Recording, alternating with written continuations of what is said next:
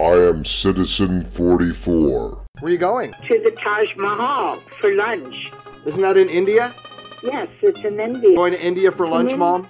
I'm going to India for lunch. Oh. With the Fairfax girls. Oh, that's right. Today's a Fairfax Girls' Day. What is that now? These are all ladies that you went to high school with? Uh-huh.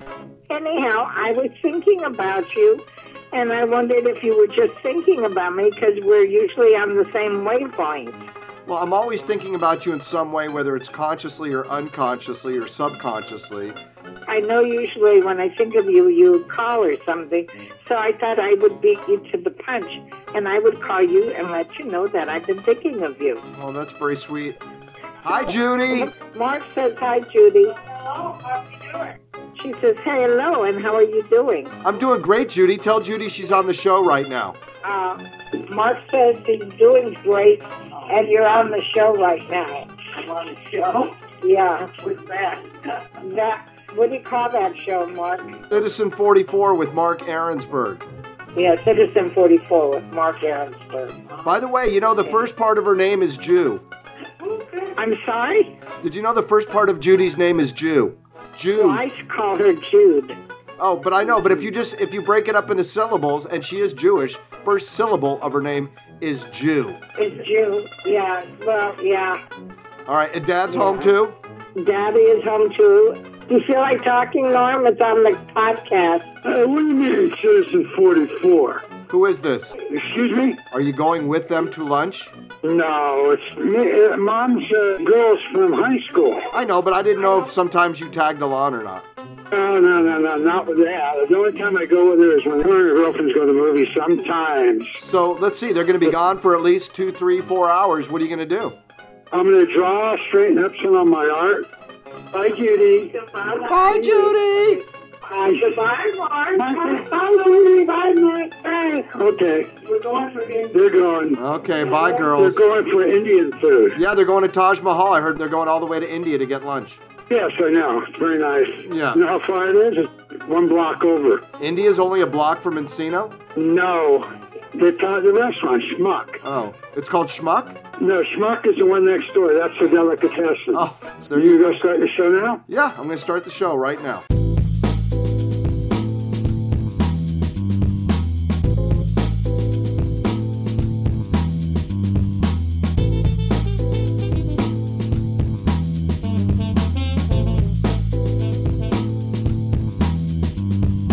Hey everybody, Mark Ahrensberg here. Welcome to Citizen 44, show number 29. The guests today, Patrick Grasso in Hollywood, Jimmy Colker right here in Ashland, Oregon, beloved personality here in our town.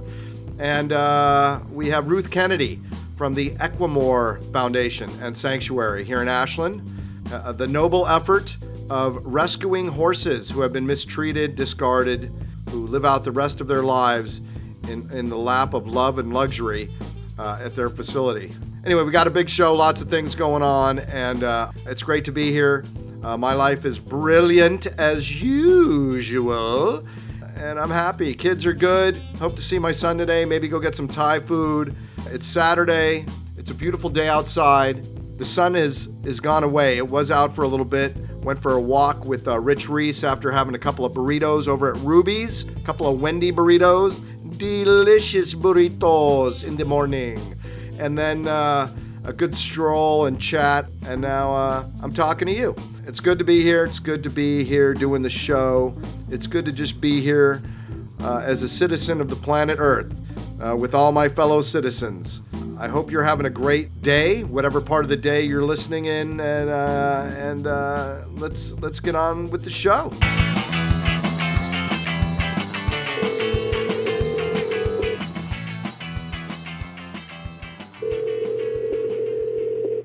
Porky! Patrick! Hey, this call is being recorded for quality assurance. Oh, you're working for AT&T now, huh? I'm working for AT&T now. I decided to get a real job. I'm normally an installer on a pole, but today they let me work in the office. I knew you were a pole dancer. I am a pole dancer. I'm only working in the office because they had free donuts. Oh, well, Hey, man, free donuts. That's worth having the job all by itself, isn't it? Yeah. This is Patrick Grasso. Patrick Grasso wrote a book called what? Parlay. Is it done? Yeah. Okay. Yeah. Where is it? I wanted to have a couple people take a look at it. And my brother-in-law was like, oh, you got to put it on Dropbox. I'm like, okay, well, just to let you know, I wrote it on an Apple computer with, pages. And no, bro, just put it on Dropbox. Yeah. It's so easy. Well, of course it is. I can't even believe he had to tell you that.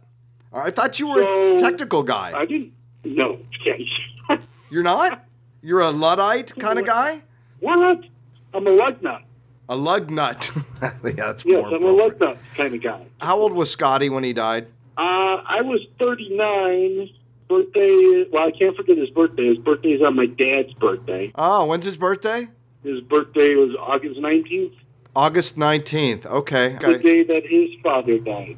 People don't know what the hell we're talking about, but a mutual friend we had in LA during my heyday between 1993 and 1995. One, I was born in 65. It is 44 though, isn't it? So, yeah, he was 40-fucking-4. Unbelievable. Yeah. Yeah, welcome to Citizen 44, dude. And I've been thinking about that, and I was pretty sure that was it. And I sort of wanted it, of course. I wanted that to be, not want him to be dead, but wanted it to be a 44. And so it is. I remember being out of my mind at the funeral. I remember your speech was awesome. It was awesome. It was an awesome speech in the heart, and there was a lot of four-lettered words that needed to be said. Yeah. It was awesome. Yeah, I think it was an audience pleaser. The problem was I had some ill-fitting clothes. I felt so uncomfortable. Maybe that helped me deliver the uncomfortable. I was not dressed properly. I felt like shit. Like the pants were too big, and I had a belt that was fucked up, and not a good shirt. I don't remember if I was wearing a tie. And I just didn't feel good. Of course, I didn't feel good about being there because why I was there and everything. I was very confident in the speech, though, I must say. I knew I was going to bowl people over with that. Only because it was the truth. That's all it was. Right. Yeah. That crazy fucking amazing, suave, lion motherfucking cool ass. It was just so cool that ladies just kind of dropped at his feet. I loved being in the fucking wake of his speedboat, dude. It was super fun. It was a great time of life. It was a fucking great time. Mikey, man. Where's Mikey? How's your wife? How's Johanna? Wife's good, man. Are you the only one of our friends who's married? No, Ian's married. Ian's married? Yeah, he got married. To who? Whom? Dude, you're going to know her. Shut up. Who? Remember when we used to go to Palm Springs all the time? No, I remember going once. But yeah, go ahead. Okay. Well, we went to Palm Springs. Yeah, uh-huh. Do you remember he was friends with that DJ? The DJ in Palm Springs? No, I don't remember a DJ in Palm Springs. I told you, I only went once with Scotty. It was just he and I, I'm pretty sure. Water park, I didn't go. Something, we didn't go. Yeah. Whatever. Well, okay. Let me really digress. Bowie, Igor, and I. By the way, we're not talking about David Bowie. He didn't hang out with us. But Brian Bowie, the director, who fucking stole passes to the 1993 MTV Music Awards. And we saw fucking... Pearl Jam. Yeah, but who was singing with Pearl Jam? Neil Young. We witnessed one of the greatest live music performances in the history of music. Bowie was in some production office and saw a box of tickets, and he grabbed a handful. And then Scotty and I went to the mall. We went to some like girls' clothing store so we can get a couple of chains and make like lanyards, and we got them. Don't you remember? We got them laminated. That's right. Dude, we had all access fucking pass. We were watching people actually get busted with fake shit. Scotty and I went to the trophy room, and it was on the stage. And I guess this was before the show. And I think we were pretty high. And we followed Keanu Reeves out onto the stage. And we had to be pulled back. We were pulled back. At the end of the Pearl Jam performance, we actually went backstage and met Neil Young. And I don't even know. I was fucking stupid. I wasn't very cool then. Cool hadn't quite kicked in. I was just hanging out with cool. I wasn't particularly cool myself. Right. And then at the after party... It grew on you. It did. At the after party, Scotty and I jumped in a limo. Somebody handed us a joint. They took us to the Universal Studio Tours outdoorsy thing, whatever that is. That's where the big party was outside. Oh, okay. Yeah, it was a different one. It was George Clinton, and all his entourage were in front of me. I think I was by myself. Scotty fucking took off. I was on my own. Maybe that's why I didn't adventure and didn't feel confident in like being there. And I don't remember much about it, to be honest with you, other than George Clinton and the wafting smell of what smelled like an entire homeless community. Did I tell you the story about being in San Francisco right after I left Val and the kids for 6 months when I said, we are done? I went to San Francisco, and it was on New Year's Eve, and I was super drunk. I was fucked up, man. I destroyed my friend Darren's bathroom. He kept giving me shots of Absolute, and I drank the whole bottle by myself. He totally fucking poisoned me. But before I went down, I walked downstairs and they were having a party. And I remember there was a bunch of cute Asian girls there, and that's my spec. But I walk into the other neighbors, and I remember this neighbor, nice lady, kind of a pretty lady with a young son. And I go in, and they're dancing, and I look on TV, and it's that fucking video where Scotty was a photographer. The Michael Jackson video. Oh, yeah. I start crying in front of these people. Out of control. I'm fucking wasted. We were all in one. I think it was a Rob Thomas video where we were all paparazzi. Scotty was too. Scotty, Dave Fields, Greg Cotton, Scotty's assistant, and myself. And that was like a week or two before he died. That was our last Really? time. Dang. Yeah. Well, Yep. yeah, well, that scene, it was shot in slow motion with Michael walking and then panning the audience. And there he is. And then I went upstairs and I threw up all over my friend's bathroom and then passed out. Threw up, kind of like Team America volume of throw up. So let me just let my listening audience know that really honestly, I have to attribute a lot of my cool factor to Scott Kevin Lazarus. That's true. Before I hung out with these clowns for a couple of years, I was me, but not quite as cool me. You know, he was in the penthouse, and I was on the first floor, and that's where I had my little graphic design studio right out of design school, and I used to open the window, and Ben Stein would walk by with his dog and say good morning to me. Remember, I lived upstairs in the A-frame. I know. Room. You lived in the cloud room, and there was a ping pong table up there. This was a building, 8961 Sunset, sandwiched between the Whiskey and the Roxy on the same side of the street. And we were living in rock and roll fucking heaven for a little bit there. A year I lived there. It was awesome. Tower Records down the street, Scotty getting his fucking nails done, getting his teeth replaced. I remember the first time I saw him with his new teeth, I went upstairs. Scotty was, an interesting looking cat. He carried himself well, but his teeth were kind of ground down, like choppy looking. And one day he decided to get himself some new choppers. And I went upstairs and he just smiled. And I said, oh, my God, you're Zsa Zsa. He looked great, though. It actually freaked me out for a little bit, but it looked great. I mean, it was a really actually intelligent thing for him to do based on the business that he was in, was to get himself some better-looking teeth. Do you remember his temporary teeth were, like, too big for Oh, yeah, they were like chiclets. We call them chiclets. He was like that Curb Your Enthusiasm where Ted Danson's daughter accidentally on purpose hits him in the face with a fucking baseball bat. And then he had insulted the dentist previously by like not showing up for some kind of a dinner date. So the dentist gave him a couple fucking chiclets. He had some Wilbur teeth there for a while. Wilbur teeth. It's only a cold sore, Wilbur. Yeah. That's it. Good times. Yeah. Man, those were really super fucking fun times. My God, man. Yeah. What was the thing with you and who were you trying to kill with the steering wheel lock? Was it me or Scotty? What was that thing called? I still have that steering wheel lock. What is it called, though? What was the name of that product? The club. The Club. Yeah, the Club. No, I still have it. Was it Scotty or was it me you were coming after with that thing out of the elevator? I think it was Scotty. Oh, yeah, it was definitely Scott. Do you remember when he shot his gun out the back door? Remember he shot his gun, he blew the fucking light bulb out with his 45? Do you remember sitting upstairs in his bedroom watching the fucking OJ chase? In his bedroom as it was happening live. He was mouthing off to some dude out of his patio. Remember the huge patio he had? Yeah. The whole city. guy thought he'd be cool and throw his beer up. You know, he threw his beer up at us. Did Scotty shoot at him? No. Oh. I took a full bottle of beer, and I used to be a pitcher. It was none of that good, but boy, I hit a strike right into his ball sack. Did And the guy went down. That was from upstairs, you know, it was 3 stories up. Yeah, I threw that penthouse thing suite. down. I hit him right in the crotch. Wow. The guy went down. I met Alanis Morissette in his penthouse. I kissed her hand, and she kissed my hand. Did you go to that Valentine's Day pajama party where she was at? Yeah, she performed.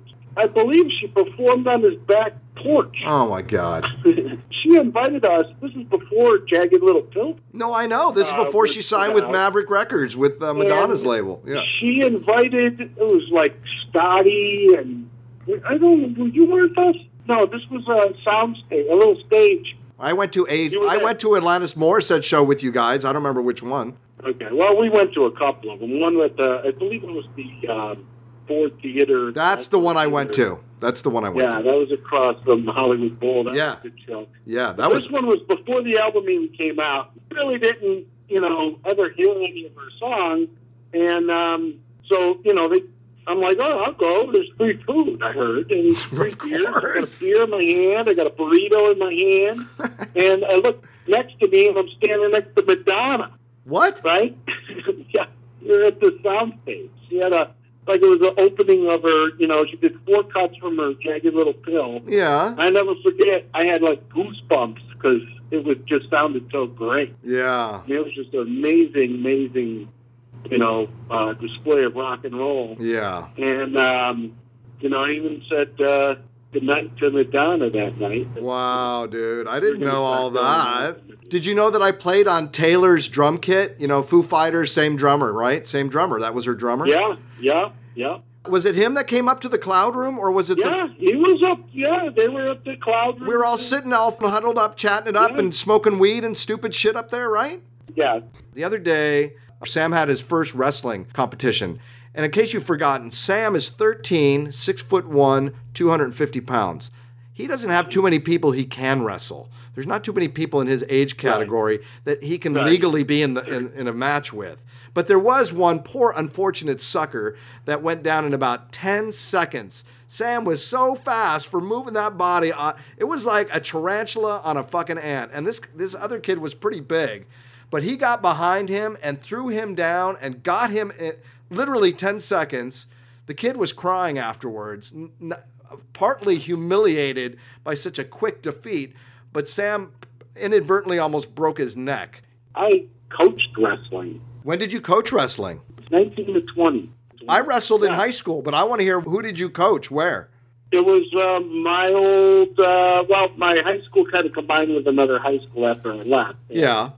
I was a football coach, I was a wrestling coach, I was a track coach. But wrestling, I was 7th and 8th grade wrestling coach. And I remember we weren't that good. I wasn't that great of a coach. Well, I was just going to say, what do you know about any of those things, Patrick? Well, it was like, that's what I told the, the coordinator that hired me. I'm like, I wrestled a couple of years, maybe in 9th grade. What piece of shit school was this? This was back in, 1985. Ah.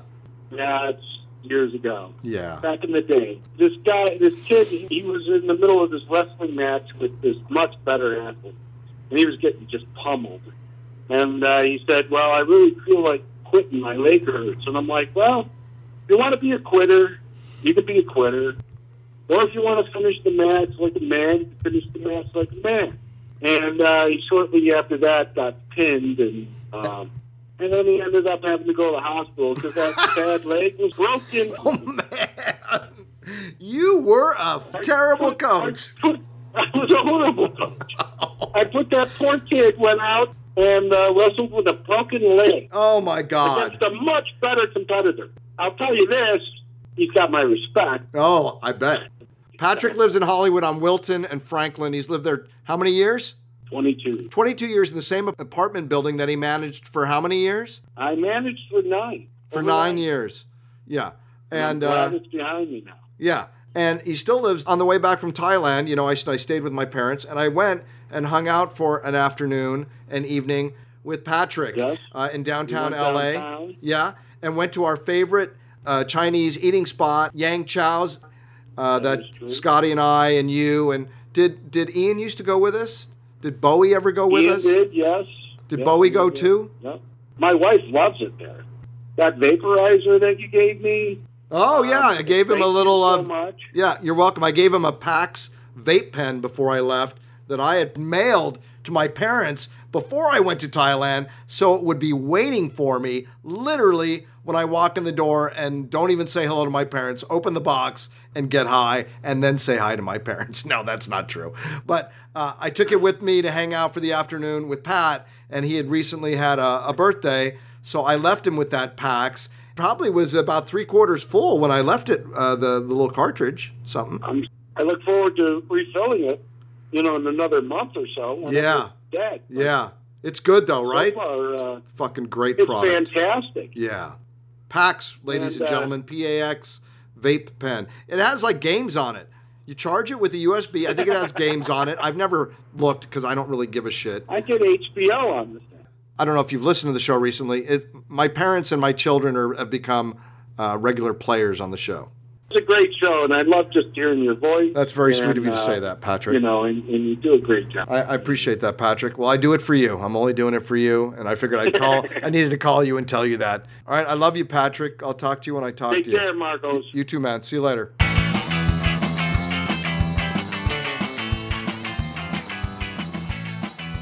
Ruth, I invited you here because I wanted you to be able to talk about the incredible work that you guys do over there at that place on Route 66, the Equimor Foundation. Right, and our sanctuary is where you just mentioned over on Route 66. You've been with the foundation for how long? About 6 years, a little more than 6 years. And how long has the foundation been in existence? 26. Okay. It's been around a long time. And the founder's name is? Linda Davis. Linda Davis, yeah. Yeah. She's a super nice lady. Yeah, she's terrific. How does your organization work? We have a group of volunteers, we have a board of directors, and we have an unbelievable staff that all kind of pull together to take care of the anywhere from 50 to 60 horses that we have on site at any time. And where typically do these horses come from? A lot of them come through intervention by law enforcement when somebody is called and made a complaint, or sheriff's deputy has seen something and they end up being seized, or You mean because of abuse? abuse or Yeah. neglect, yeah. Yeah. Some of them come through word of mouth. We take horses that have no alternatives, and by no alternatives I mean they're going to die, because either they're in such bad physical shape or they've been so mistreated that they've become dangerous, and the answer people have for that is to put the horse down. Our most recent 2 horses, law enforcement had nothing to do with. They were horses that had literally been abandoned by their owners that had serious medical problems. I mean, abandoned, I mean the owners moved away and left the horses. Left the horses by Left the themselves horses, to yeah. fend for themselves? Yeah, How did so- they think those horses were going to eat? I don't think they cared. Neglect and abuse is more typical than anybody can even imagine. Really? So horses are intelligent, sentient social beings. A lot of people treat them like vehicles, right? So if they want a new vehicle, you throw the old one behind the house, or you park the old one behind the house. They tend to think about it in that way. They don't tend to think about them properly at all. 50 or 60 currently living Anywhere between on the 50 and ranch? 60, yeah. They come and stay the rest of their lives there. That must be a tremendous amount of work. It's I a lot cannot of even work. imagine how you maintain that. It's a lot of work, and fortunately, we have 4 sort of horse handler, farm manager employees, 2 full-time, 2 part-time, and they take care of the feeding, the turnout. So all of our horses have a herd. It might be a herd of 3, it might be a herd of 25, but that's pretty labor-intensive because the horses get turned into their respective herd in the morning and then brought back in to their barn or to their separate field, whatever, for the Right. evening. They're just absolutely amazing. The guys take care of the property, the fencing, the lawns. They're amazing. And then we have kind of a small group of volunteers that does grooming, medicines, special feeds, that kind of stuff. Right. Yeah, it's a lot of work. How did the organization begin? I think it actually kind of began by accident. So the foundation was started by Linda Davis, who built the facility that we're currently at as a high-end dressage and training facility.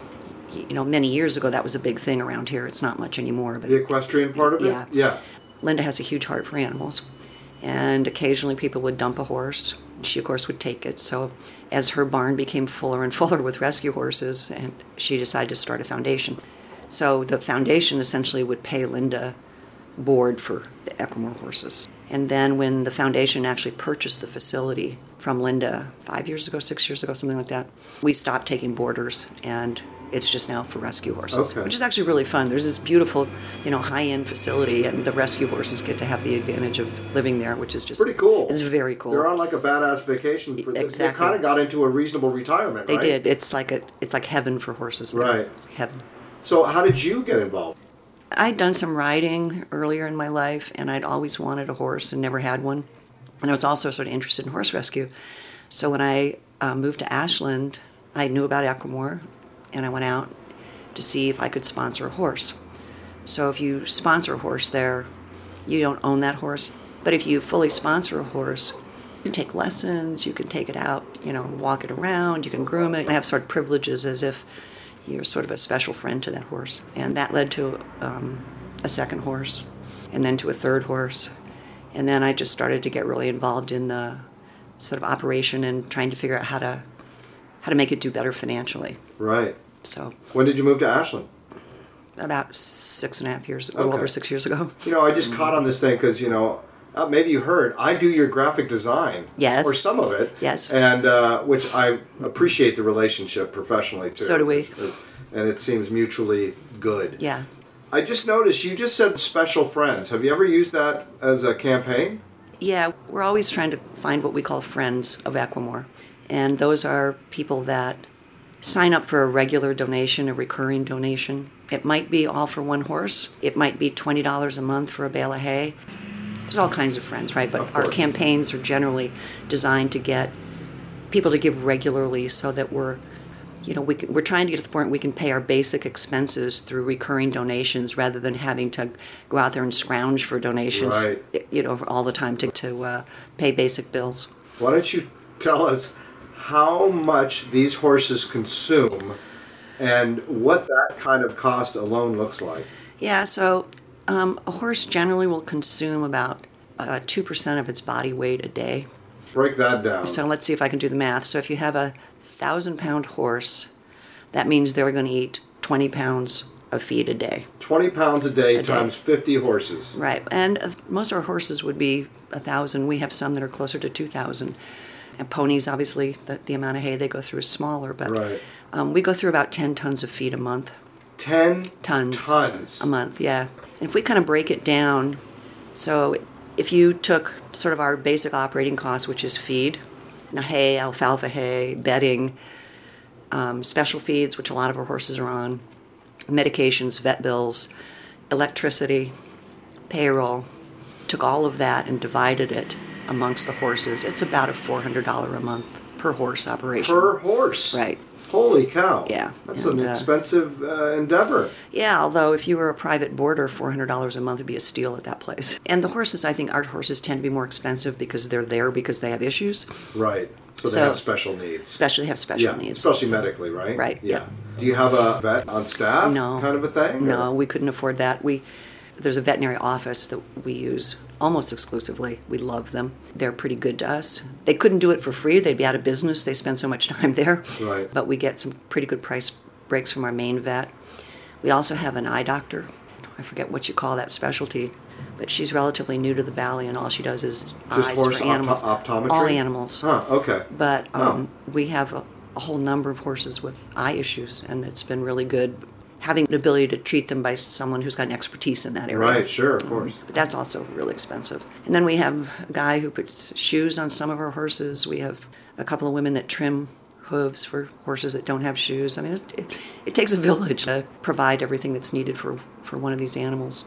And does this community, are they fully aware of your existence? Yeah, that's a great question. I think more so now than they used to be. When I first moved here, you'd ask people at Equimor and they'd never heard of it.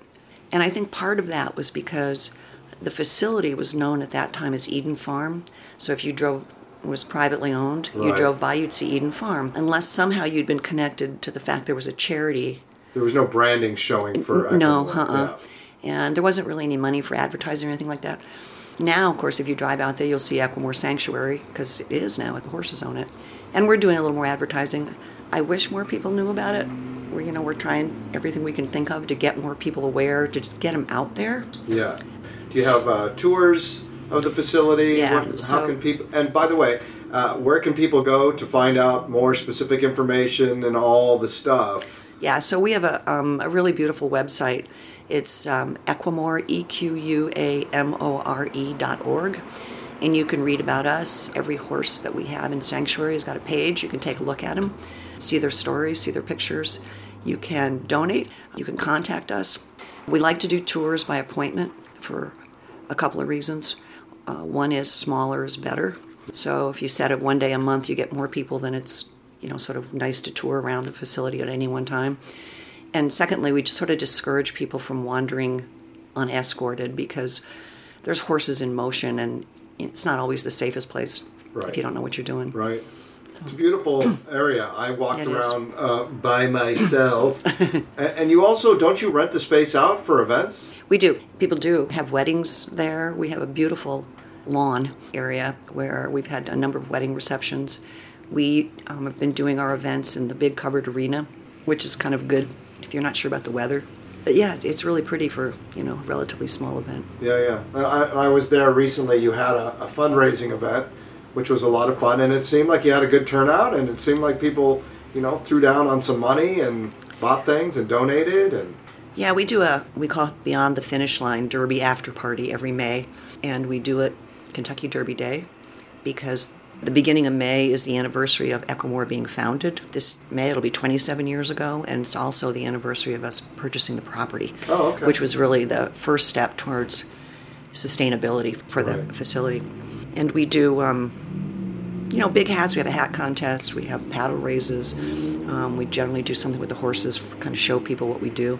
It's super fun. It's our main fundraiser of the year. We generally find if we can get people to come out and see us, whether it's through that event or through a tour, you start to get it when you meet these animals and you see their stories and you see how kind and wonderful they are or how much progress they've made. So we always like to have our events. We don't have them at fancy hotels. We have them at our facility, in the barn, basically, in the arena. Well, I have to say, I had some pretty interesting connections with some of your residents there and very sweet stuff, too. Like, really, they are fully sentient beings who have emotions and feelings and can connect with people quite easily, I can see. Yeah, they really can. And, the horses that have just been abandoned or neglected or starved, they don't hold that against people. I'm not sure that they process mentally that it was the human's job to feed them, the human didn't, and now I'm starving. I don't think they necessarily made that connection. What about the human hit me yesterday? Those guys hold it against you. And those horses are typically very dangerous when they first come because either they've been so badly abused. We've had a couple that actually have turned sort of predatory.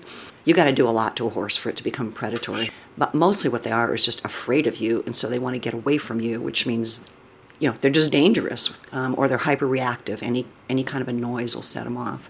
It's actually incredibly gratifying for me, particularly for me, those horses, watching them over the years settle down and start to learn to trust people again. But it takes years. And that's the biggest thing, right? I mean, you have to regain their trust again so they can get healthy. That's right. But it's really it's an amazing process to watch. And part of what helps them is having a herd.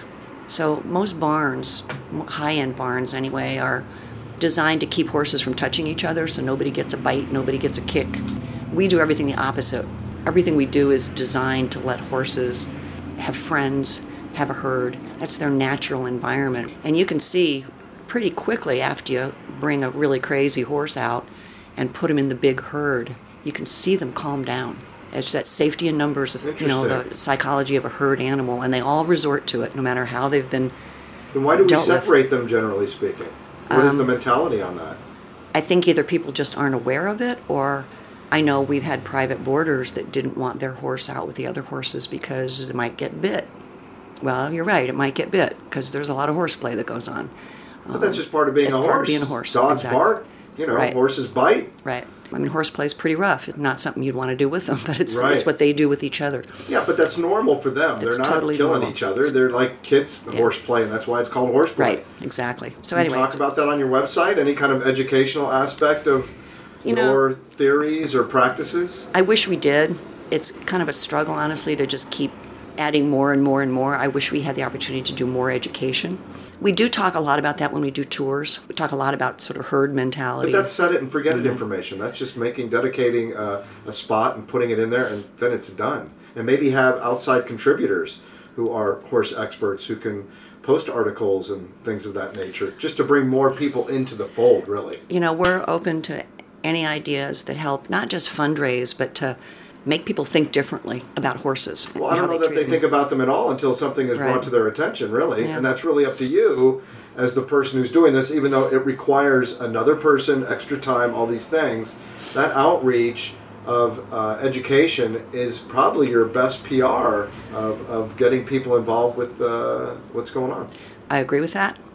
And, you know, it's one of the challenges of being really resource limited. And I don't just mean in terms of money, but in terms of people that have the heart and the stamina to stick with it. You know, Equimor it's sort of two things at once. It's serene and beautiful, and it's a quiet place. It's almost like going to church, right?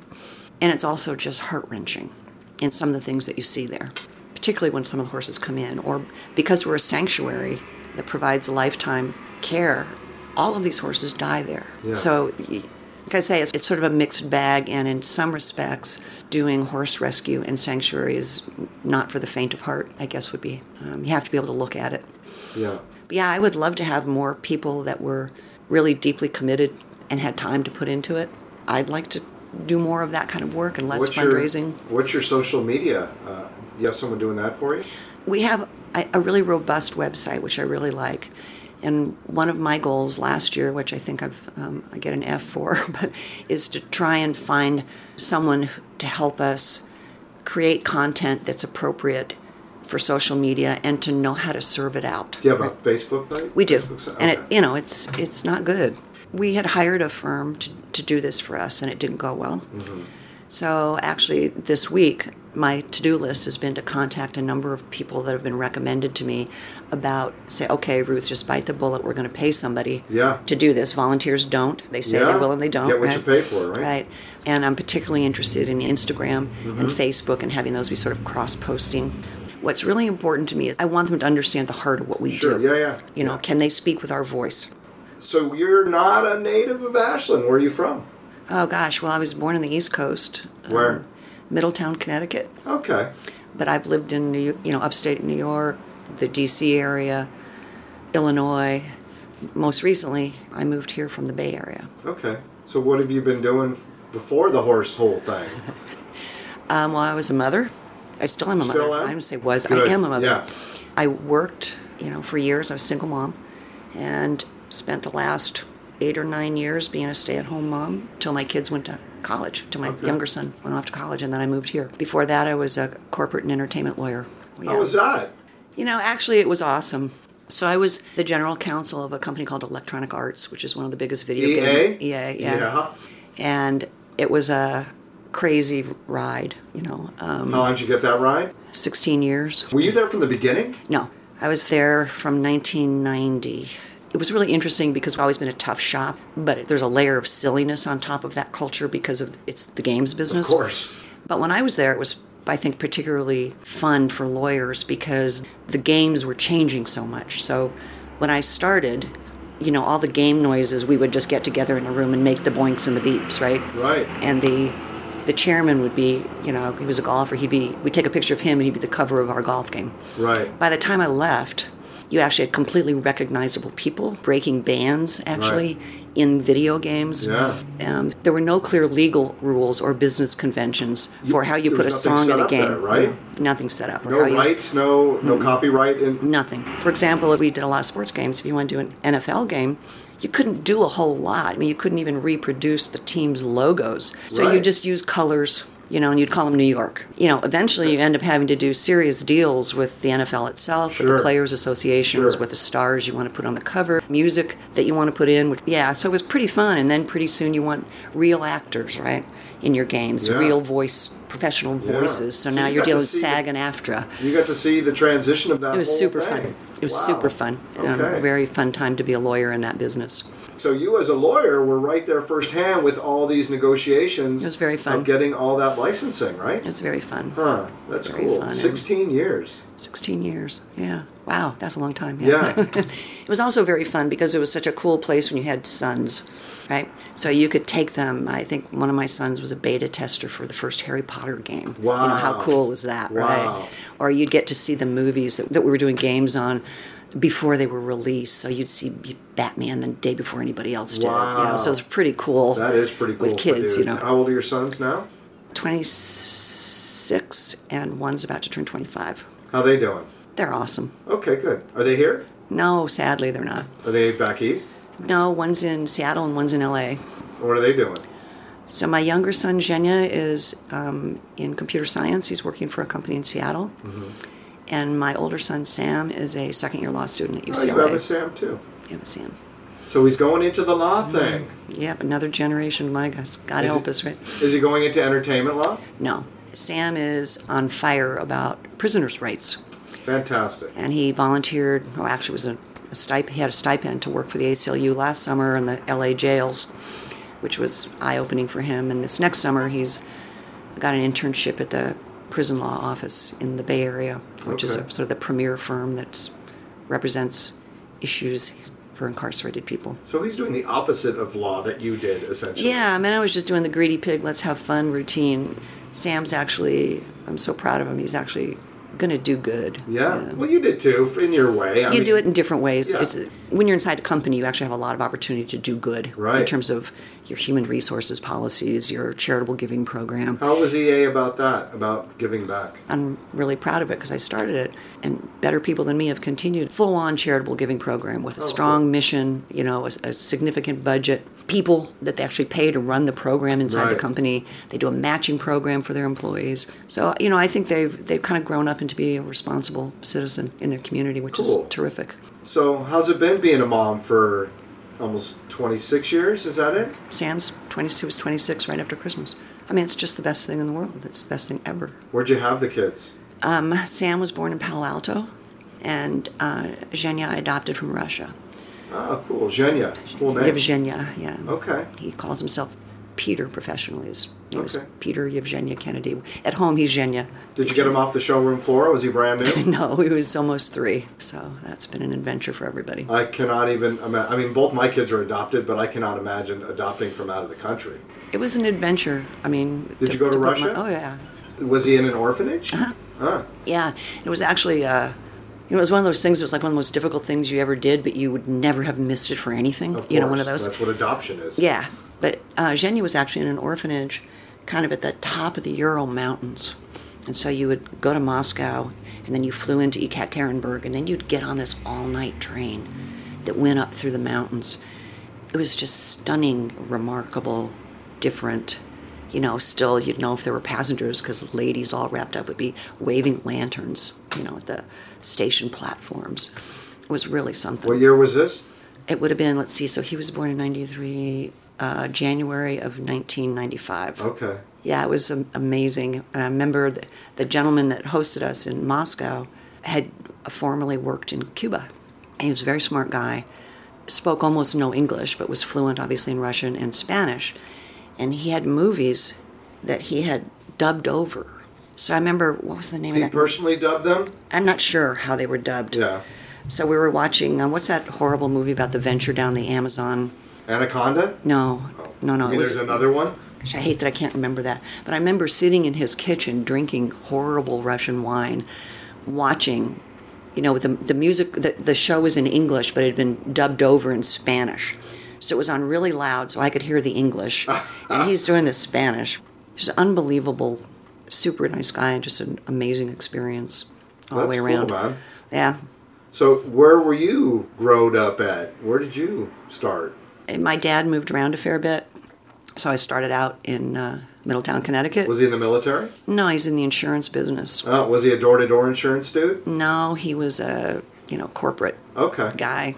And, he would get transferred. So when I was, first born, we lived in Middletown, Connecticut, and then the Hartford area. And then he got transferred to Illinois. So we kind of lived out in the boondocks in Illinois, which was very fun for a kid. Like a little subdivision in the middle of farm country. Oh. If you had a bike, man, you were set. Go anywhere. I just had like an E.T. flashback. Yeah, kind of. Just so much freedom. It was really good. And then we moved back to Connecticut, and then I ended up in the Bay Area. He moved back there when I think I was 16. What about your mom? Same. Are they still together? Are they still They're alive? both deceased. Okay. Yeah, they're both gone. Did they stay together the whole time? They did. Huh, right on. They did. And you were married, or something. Yeah, at one point. Yeah. How long did you do that? 7 years. Yeah. I wouldn't have missed it, Yeah. I wouldn't have missed it. So my dad used to say I had a sequencing problem, right? You're supposed to get married, have kids, and then get divorced. So I got married, I got divorced, and then started having children. Okay. So it does that. Well, You wait a won't be able to minute, do but the you math. have one of them naturally, huh? Right. One was yours. Did that come Yeah. from the dude? From the husband, no. Yeah. Ah, okay. So I like that you do things your own way. I mean, I have great kids. I have the best kids in the universe. You probably think that about your kids too. I absolutely do. My kids are awesome. They're really Yeah. fantastic. I hear people complaining about their children, and I think, yeah, well, you fucking suck. It's you that's not good. The kids were fine. Yeah. Well, I mean, there have been challenges, but they make my heart beat. Yeah. And they were both home for 4 or 5 days at Christmas time, and it was so good. That's awesome. Yeah, it's good. How did you do in school? Pretty good. Were you Yeah. just like an average student? No, I mean, it was better than average. Okay. But I wasn't one of these kids who just killed myself to, get straight A's or something. I did Right. well enough to Yeah. get into law school, and well enough there to get into a decent firm, and Right. well enough there to get into kind of work I wanted. How long did that take you? I spent 4 years in a private law firm, which was hugely good for me, and then went to my first tech company in Virginia, and then a couple other tech companies in the Silicon Valley, and then ultimately EA. Okay. So yeah, You but were able to essentially retire from EA? yeah, I did. Yeah. I didn't mean to. I just and I stopped working for a bunch of things. You get to some point where my father was dying. My younger sons had some special issues, and you realize you can't manage all of these things. So I thought, okay, well, I'm just going to stop working. Never really thought I was retiring. I just thought I wasn't working for a while, and that was just so awesome, not working. Yeah. And I think for me, I didn't even realize how difficult it was doing that job until I stopped doing it, and you start realizing actually you could sleep all night. I mean, it's actually doable, Yeah. And so then I just kind of never said I'm going to be a stay-at-home mom, and I did. That's cool. Yeah. And you've been able to ride that out. Yeah, I mean, And you're also a contributor to Equimor, right? yeah. Yeah. Yeah, I've been lucky for sure. So growing up, pretty normal childhood. Yeah, I mean, I think I had a great childhood. You have brothers and sisters? I have 2 sisters and a brother. How are they doing? They're all good. Okay. They're all Older, good. younger? Both. I have an older sister and an older brother, and a younger sister who lives in Grants Pass. My younger sister lives in Grants Pass. Oh, she's fairly close. So I get to see her occasionally. Yeah. My other siblings are kind of far away, and see them once in a blue moon. But yeah, they're good. Everybody's retired. I think their retirements were more traditional than mine. Well, you weren't working in a traditional job. No, and I feel like I work as hard now as I worked when I was working. No, I know how hard you work, and so I know that's a huge undertaking. Yeah, but I mean, it's so incredibly worthwhile. And like we were talking before, I just wish we were better equipped to try and make ourselves be less necessary. I mean, that would be our dream, would be to not have the need for Equimor. Yeah. And I know that's at this point, it's a pipe dream, but I sure would like to see us making some progress. And that's just educating people, that's getting law enforcement to care. So the way that America thinks about horses, they actually refer to them, the thoroughbred community, refer to them as the crops. And they'll tell you the crop of thoroughbred. That horses are thought of in many ways and treated legally essentially like a crop. It's kind of hard to know even where to start from that, right? And from a legal point of view, they're categorized with cows and goats and livestock. And people will argue for being a vegetarian, and I totally get all that. Yeah. But the reality is cows and sheep, we have historically raised those for food. That's not what we ever raised horses for. But they're treated in the same way. So just like you can go shoot your own cow, you can go shoot your own horse. Sure. Horses have been companion animals. They're still in police departments. They've been in every single war we've ever fought. They've been our logging industry before cars and trucks and all for machinery things. That's what I was looking for. Yeah. I mean, we use them for sport. Yeah. We use them for companions. Everything. We've never considered them food, right? Right. So why we protect them like food as opposed to like any other sort of dignified creature? I think right now people think, and they're right, there's nothing bad's going to happen to me if I abuse this horse. Is there anything else that you think people should know about your organization? I guess I would just like people to know that I believe that what we do is really important. And it's important, obviously, for horses, but it's important because it's going to sound really hokey, but it's really a massive exercise in kindness. It just happens to be directed at equines. That's kind of the keystone, I guess, of what we do. And you can tell just by walking around and interacting with the horses that you truly have rescued them through kindness and something they were not receiving. So yeah, I wish people would come and visit us. I wish they'd donate, but even if people visit and can speak well of us or repeat some of the things they learn, I mean, that's kind of a baby step to changing how people think. Right. We obviously need to take bigger steps than that, but it would be nice at least if our own community kind of got it. We're taking the horses that really don't have another chance. For whatever reason. You can come and see a horse twice a week. You can pet a horse. Give it an apple and buy a bale of hay. Yeah. And if you keep it up, that relationship will actually matter to that animal. We want to do a thing about what should you think about before you get a horse? Because people get horses and 5 years later they don't want the horse. And what do? There was a book written, a book of poems written and illustrated by Dana Fagan and her poet friend whose name escapes me at the moment. A number of the animals in there are animals that Dana has painted and Kat has done a poem about. One of the artists funded by Lloyd Haynes grants. Yeah. But a beautiful mural on the outside of a restaurant in Talent. You can recognize it's our horses. Yeah. It's the horses of Equimor. So, I feel like the artist community has been good to us, and I think will continue to be good to us. Yeah. I really like that connection a lot. We have another gal who put together an Artists for Equimor show where artists could come and show at a particular time out on our lawn, and they gave us a percentage of whatever they made. That was super nice, and partly because it got people out there. Sure. What are you going to do today? What's the rest of your day look like? The eye doctor's coming at 4:30, so I probably will go back there and see how that's going. Okay. And then I'm going to hopefully Skype with one of my sons tonight. Beautiful. Be good. All right. Well, it's great to see you. Good to see you. I appreciate you sharing, and I'm inspired. Good. All right. Thanks a lot, Ruth. Thank you. Okay.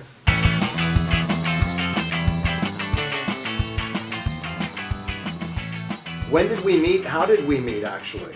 My friend Bob pointed you out. Bob. That was briefly, Bob Goldberg. yeah, when we first met, like in 2003, 2004. But I don't think I did anything more than say hello and introduce myself. But yeah, I'm sure it was through Alan. He always talks about what a great guy you are. Alan Hicks, show number 7, I believe he is. Right. He's a big fan. So I just saw him today. Oh, nice. He bought me lunch today over at Raw. He loves that place. It's a great place. Have you not been there? I have been there a couple times, but I was kind of a little put off by the $10 drinks. Getting a drink for... Forget those. Okay? Yeah, okay. Those are not the bargain there. Those are very expensive. What those are for people who are too lazy to spend the 4 cents that it costs to make whatever they have in there, and they can just roll in there and have that. But their food is incredible. Have you had their food? No, I haven't had their food. Okay. The Yellowstone, that's what I had today. It is a fantastic, very healthy dish for under $10. I'll have to give it a try. It's beautifully decorated. Yeah, it's a super classy operation, man. Yeah. And it actually looks in place and out of place in our town. It's so sophisticated, it looks slightly too cool for us. Yes. But I'm glad it's here, and Alan loves it, and it's good touristy stuff, meaning it's a good thing for Ashland to have here, I think. Yeah. I think almost everything they make is vegan. I will turn you on to the that's Yellowstone. Right. We're gonna meet again shortly. Yeah, we're gonna have a meal. And I'm gonna interview you.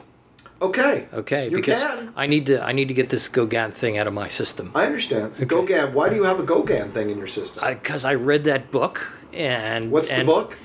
I don't remember. It was in high school or I think it was in high school. About Gauguin? About Gauguin, about how he drops everything he's doing and his family and his occupation. I think he was a banker. He was sponsoring Van Gogh, and he takes off to the Polynesian Islands at the age of 45 and lives on the beach with a Polynesian woman and has a new life and starts painting himself. It's like you. Yeah. So, it was kind of the idea of metamorphosis. I don't say that I agree with leaving your family and friends, but there's kind of that fantasy of dropping your mundane life and becoming an artist and living on the beach in Polynesia. Okay, so what did you just say about that? You said you don't agree dropping your family and it was very irresponsible. Anyway. Was it responsible to him though? Well, I don't, judge people that much. I mean, there was something that drove him to do that. Well, you read the book, didn't you? I read the book, but I read it 50 years ago, okay. So, Maybe it's time for a revisit. It might be. No, details are good. I mean, you obviously are inspired by the story up until the point of, ditching your wife and going to live on an island. Right. Which sounds pretty good because I can actually do that. And well, that's why I wanted to find out more about your travels and your change of your choices. Yeah. So, well, in your show, when we do your podcast, All right. which frankly is not a bad idea, you have a lot of time on your hands. As you can see clearly, any idiot can do a podcast. So, Jimmy, we moved here to Ashland in the same year. Right, 2002. Yeah. And you moved from Florida area. Correct. By way of Baltimore. Correct. There was about a year when I was finding myself. When I was about 50, I had to go find myself in, where was I? In Boulder. In Boulder, Colorado? Yeah, Boulder, Were you Colorado. by yourself? Yes, I was by myself. I had met Tricia, actually. We were married, and I said, I got to get out of town, and let me go check out Boulder. I really like Boulder, and I got this job with a company called American Wilderness Experience. It was a company that was kind of a starting internet, but also a catalog company with adventure travel. And so I kind of, I called them up because I used to book my trips through them and said, hey, do you need anybody? So I sort of apprenticed myself. And I spent about a year there. Doing what? Actually going out to different places and checking out sites. Like location scouting? It was mostly ranches, mostly guest ranches. Okay. Because it was more horseback oriented. Okay. It's when I decided I really liked the horse world. And that was kind of a way for me to segue into two things I loved, which is horses and travel. Well, you're a Jew. What do Jews do on horses? Not too many Jewish cowboys. No, I think there are a fair number. They're just kind of... I mean, didn't you see Blazing Saddles? Yeah, that's a comedy made by Jews for Jews. I'm talking about real cowboys. But you saw... Jewish cowboys. You remember the Indians actually spoke, I think... Yiddish? Yiddish, yeah. Pretty sure they did. Again, a movie, a comedy about Jews as cowboys and Indians that really doesn't apply to reality. Okay. And you were raised Jewish, were you not? Yes. It didn't resonate with me, so I wasn't very... You guys didn't go to Hebrew school or... I was kind of a Hebrew school dropout. But you did attend for a while. For, I think, a year or two before I put my foot down. Did you bar mitzvah your foot down onto the broken glass thing? I did. I did actually get a bar mitzvah, yes. How'd that go? Do you remember it? I remember it in the fact that I refused to... remember everything, and they had to cut a record for me. What do you mean cut a record? I mean, I was a terrible student, and I couldn't learn Hebrew, and so they had to make an actual record, LP record, for me to memorize. It was, the Haftorah? They cut a record so I would remember it. They made a record for you? Do you still have it? No. Where is that record? That's the record I want to hear. No. It's the only way I could get through it. I definitely rebelled against all that stuff. Didn't want anything to do with it. What about your parents? Did they just let you do what you wanted to do? They were so screwed up. They didn't know what was going on. Were you under the radar a little bit? I was really under the radar. How many other of you were there in the house? I had a brother and a sister. Okay. Yeah, who were the opposite. Okay. Yeah. I was the baby. Yeah. Who's in the middle? Oh, my sister. Okay. Yeah. She got breast cancer about, I guess it's been about 20 years and passed away. Oh, I'm sorry. Yeah. Yeah, lovely girl.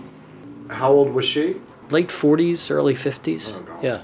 And you're how old now? You're almost 70? No, I'm 70 now. I turned 70, yes. You turned 70 last month? December 27th. Okay. Yeah. Happy belated birthday. Why weren't you at my party? Yeah, exactly. Okay. Let's not go there. Your own question. Let's not go there. Right. So, and you have an older brother. Yes, I have an older brother. He's still in Baltimore. He's a doctor at Hopkins. Okay. And about 75. He was my older brother who introduced me to rock and roll. You guys had a good rapport, yeah? Yeah, we did. Okay. We did. You still do? Yes. So Yes. tell me about growing up with your rock and roll older brother. What was that like being in Baltimore in the early 60s? Rock and roll is blowing up and there's music everywhere, right? Yeah, that was really a big part of growing up. It was more the late 50s, early 60s. Right. And yeah, I have this amazing memory of just listening to the radio with my brother, listening to Elvis sing Hound Dog and watching Ozzie and Harriet with Ricky Nelson. Right.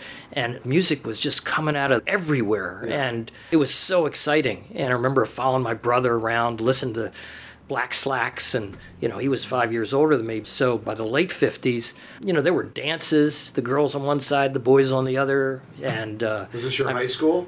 Oh no, this is like junior high. Okay. Even. In fact, I had a big dance party, I remember, for my 13th birthday in my basement. I had your family home? Yeah, huge stacks of 45s, and listening to Del Shannon and Dion DiMucci. God, How old were I you love that now? stuff, like 13, 14 years old. Were you getting any action back then, 13, 14 years old? Did you know what action was? No. Did you know what girls were? I was so little, people had trouble seeing me. You are a little guy. We're both little guys. We're about the same size. Yeah, actually. probably. Except you're in better shape than I am, which is frightening to me because you're way older than me. Oh, my. Yeah. In those days, in the 50s, at least, my parents would send us away to camp for the summer. Like a Brandeis camp? Was it a Jewish camp? I was kind of a mixed camp, but it was amazing because you'd be away from the parents when you're 10, 11, 12 for the whole summer. Right. And we had a sister camp across the lake. Once every 2 or 3 weeks, we would go to, and have a dance. And there were these, cute 12 and 13-year-old girls. You hadn't seen girls for months. And it was very exciting. And I think I even got a kiss once. I knew where I was going with it. I was so small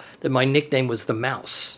They called me the Mouse. Ah, that's cool. You had a nickname. I did. Okay. You do have large hands. Yes. I notice you have very small feet, though. What? They're size 9. Okay. My feet are still growing, which is really odd What? to me. That is not a lie. No. I started off as a 9. I am now about an 11. Oh, my goodness. I'm like a tulip. So you're hanging out with your brother in downtown Baltimore? Yeah, we were in the burbs. But yes, Okay. it was a great growing up. Unfortunately, as I said, my parents were having difficulty. It was a very difficult environment because there was a lot of conflict. And Are you talking about between your parents? What's the conflict? yeah, between my parents, my dad really struggled with mental illness and became very abusive and was Physically or verbally? a little bit of both. Okay. And eventually wound up going in and out of some mental institutions. And he recovered and he did better, but it was there were some tough years in there. Yeah. How old were you in the toughest times? From about 14 to the time I went to The college. hardest time for you to have to be able to deal with that. Yeah. Fortunately, I escaped. I hung out with my friends. When I was 16, I had a car. I never was home. How was your mom? My mom handled it pretty well, but they kept a sort of a facade going of nice home, prominent people in the community, all that stuff. It was the whole thing was a show. Right. Yeah, so that was a little difficult. And truthfully, that's why I think it was easy for me to want to not be part of that life and to do something very different, and eventually wound up here in Ashland. But you did end up going into the family business, is that not right? I did. And that is the lumber industry? Right. The company started in the turn of the 20th century. The story I was told is that they had a little general store, my great-great-grandparents, when they came over in Fells Point from some town in Ukraine. They started a little general store right in Fells Point, and they had some wagons, and they started making deliveries. And then when the big fire of 1904 hit, which burned down about 70-80% of And this Baltimore. is in Baltimore, yeah. In Baltimore. Yeah. That because they had the wagons and some horses, they started delivering building supplies to rebuild Baltimore. And they got into the lumber business, and there were docks there where they would bring in the ships to unload the lumber. Mm-hmm. So that was the family enterprise that went on, and I wound up taking over back in the late 70s, early 80s. Okay. So, yeah. And did you do it begrudgingly, or did you have to, or was this something that you wanted to do? Well, I was a terrible student.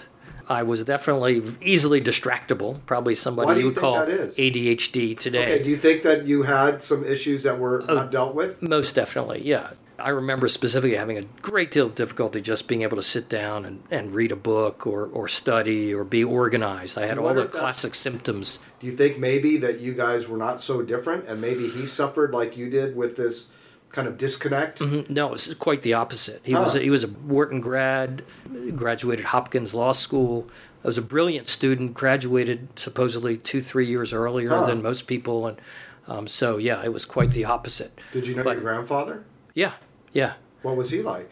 He was a really little guy and very stern and extremely old school, like just got off the boat and wouldn't talk. From the Ukraine, you mean? Yeah, I guess. Was he from Ukraine? No, it was, I think he came over when he was 10 or 11. Okay. He would scoot us out of the house. We weren't really kind of allowed to be in the house, no. And when we would visit my grandparents, which my mother hated, we would have to go out and play stoop ball in the stoops in Baltimore. And what's stoop ball? It's where you have a little pinky ball, and you throw it against the What's stairs. a pinky ball? It's a little, like a little rubber ball. Like a little rubber ball. Okay. And we would throw it against. It was like baseball. You throw the ball against the steps, and it would bounce off. Right. And how far it went. You play against another person. They had to catch it and put you out. Okay. So we play stoop ball, and my grandparents would have nothing to do with it on the Coker side. My mother's side, however, the nice German family side, they were the opposite. They were sweet and loving and would embrace you. And my grandmother was just the sweetest lady. So your mom didn't like going to the Coker side? No. Because she didn't feel they were friendly people? No, she really did not like them at all. So did you have at least that kind of balance within your parents, as your mom was super sweet, it sounds like? She was very sweet. Yeah, extremely sweet. And I owe, everything as far as parenting to her. Yeah. But I was pretty much an escapee by the time I was about 14. So you didn't really have much of a relationship with your father? No, not at all. Yeah. Not at all. How did you transition into his business? You guys must have had to spend some time together in order for that to happen. He stopped working, and so I think he was happy that I was going into the business. His brother was running the business, and they were very much rivals, but I think he was still happy that I went into that. And then his brother had a massive heart attack in 1980 and died. They were both under investigation by the IRS. For cooking the books, exactly. Yeah. And there was nobody in the family who was involved. They had, I think, tried to hire a couple managers, but they were very difficult in business and had a terrible reputation. So I wound up moving into the business and seeing there might be an opportunity there. I became quite successful. Yeah, so and how long did you do that? 78 through about 97. Okay. Yeah. I was a child of the 60s, and so was not very much of a capitalist in the sense that I really wanted to build an organization with people who felt valued and where they had good pay and good benefits. And it was basically a totally blue-collar business. Right. It was also a more prosperous time, too. So if you paid people really well, incentivized them, and respected them, at least in our kind of old school business, you could achieve some real success. And so that's what happened during the course of those years. So you were a little Jewish boy living amongst a predominantly African-American city? Yes, that's true. And was your workforce predominantly African-American? Pretty much. We had a couple different locations, but at least in Baltimore City, it was mostly African-American, So you were there during the whole civil rights movement and maybe saw a lot of interesting transition and stuff happening in your childhood? Because you were born in when? I was born in 1947, yeah. So you were old enough and you were aware enough to see what was happening in the country, which, of course, tomorrow is Martin Luther King's birthday. Yeah. Well, I mean, I was definitely very much pro-civil rights and people are people. Right. So if you just respect them and meet them where they are and talk to them honestly, I mean, this wasn't brain surgery to me, but I think it was maybe for a lot of other people in the industry, maybe my parents' generation, they didn't operate that way. At least my parents didn't operate that way. They operated like it's them against us and we got to make as much money as we can on the backs of our workers. And, it was a totally different philosophy. So at least in that time, it was a way to achieve pretty good success. Right. And how many employees did you have at the top of the game? Well, I think we started out a couple $1 million a year with maybe 15 employees, but then I think by the early 90s we're up to about 120 employees. Okay. Yeah. Yeah, so you built up a very successful business. Mm-hmm. Yes, I did. And then what was the bottom that fell out? Well, there was a lot of mergers and acquisitions going on throughout the late 80s, early 90s, and by mid-90s, the big boxes like Lowe's and Home Depot started setting up contractor yards, which was our niche. We just were contractor yards. And they initiated predatory pricing, where they basically sold products below our cost. Right. And so within a year, we were out of business. So it was pretty awful. Yeah, there was no place for you to go, really. Yeah. And as I think I'd mentioned before, I had sort of a crisis, obviously, because all of a sudden at 50 years old, after having some success, I had to start all over. Did you put some money away or anything? Well, unfortunately, I'm not going to get into it too much, but most of what I had was in stock in the company. Right. And because I had to buy out the previous stockholders. Right. So when the company failed, I pretty much lost everything and started over. Right. I had some small savings. But what was really discouraging and disappointing, and I really went through a tremendous depression, was that nobody wanted me. It's like I went to these various companies that were, had taken over the industry and thinking, gee, I really built up this business for 25 years and I really knew what I was doing. I knew everything about the business, and nobody wanted to talk to me. So so I had to start over. And actually that was when I was thinking, what do I really like to do? And I was thinking, I really like horses, and I really like ranches. Yeah. And it was kind of the grass is greener thing. Here I am in Baltimore. And I went to actually looked at guest ranches for about a year. I traveled around. It was more like 6 months, thinking that maybe I'd get into that business. Right. And even though I knew nothing about it, there was an actual class you could take on owning and operating guest ranches by the Dude Ranch Association. Huh.